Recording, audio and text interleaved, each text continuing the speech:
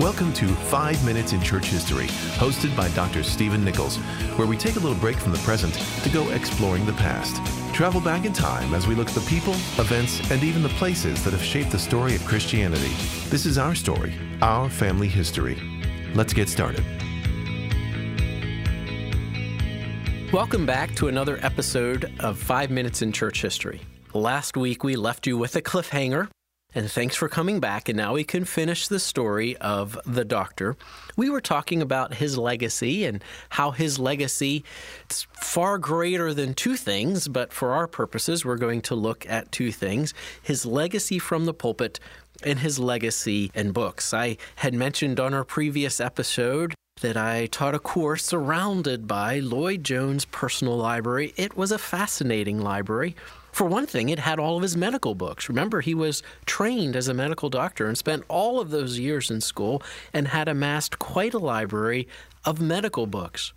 He was also interested in all sorts of sciences, in botany and astronomy and mathematics. And so you could see this wide-ranging mind. But then in addition to that, he had all these great Puritan works and great Reformed theological works and all kinds of wonderful books. I remember reading through and looking for the margin notes in his books from J. Gresham Machen. So this was quite a library. In fact, during his life, Lloyd-Jones was influential in founding something very significant in the city of London, not too far from the British Library, and this is a thing called the Evangelical Library. This Evangelical Library continues to this day and houses many rare books, especially the rare books of the Puritans. And Lloyd-Jones would pull a book off the shelf, this great old Puritan book, and he would just long for the day that this leather-bound, few copies in print book would find its way into a larger audience. And this eventually led him and others to found the Banner of Truth Trust in 1957. And the idea of the Banner of Truth Trust was to take these great books housed there in the Evangelical Library and publish them as affordable books, inaccessible books. And all of a sudden, in the 1960s, the 1970s, the 1980s, all of these great Puritan books were available. And they influenced a whole generation of theologians and pastors. That's significantly part of Lloyd-Jones' legacy. The other part of his legacy is the pulpit.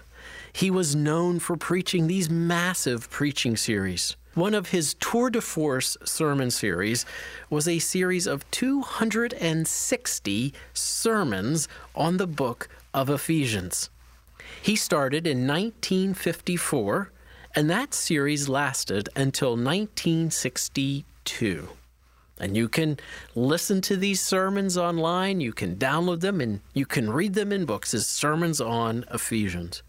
But that sermon series was eclipsed by an even greater sermon or lecture series. Lloyd-Jones would have this practice of on Fridays giving lectures.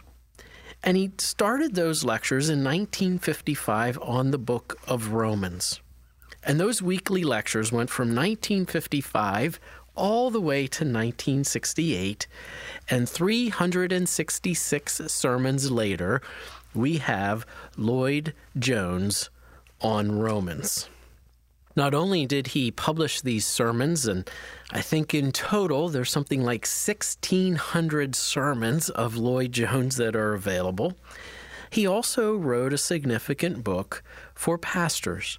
So in 1971, he published his book, The Preacher and Preaching. So we have his legacy in books and the Banner of Truth Trust and all these wonderful Puritan books making their way really all around the world. We have these sermon series that were preached there in London and also can be heard today. And we have his book teaching a whole generation of what being a preacher is all about and what preaching is all about. And that is The Good Doctor, D. Martyn Lloyd-Jones. I'm Steve Nichols. Thanks for listening to 5 Minutes in Church History. For more information or to listen to past episodes, please visit 5minutesinchurchhistory.com.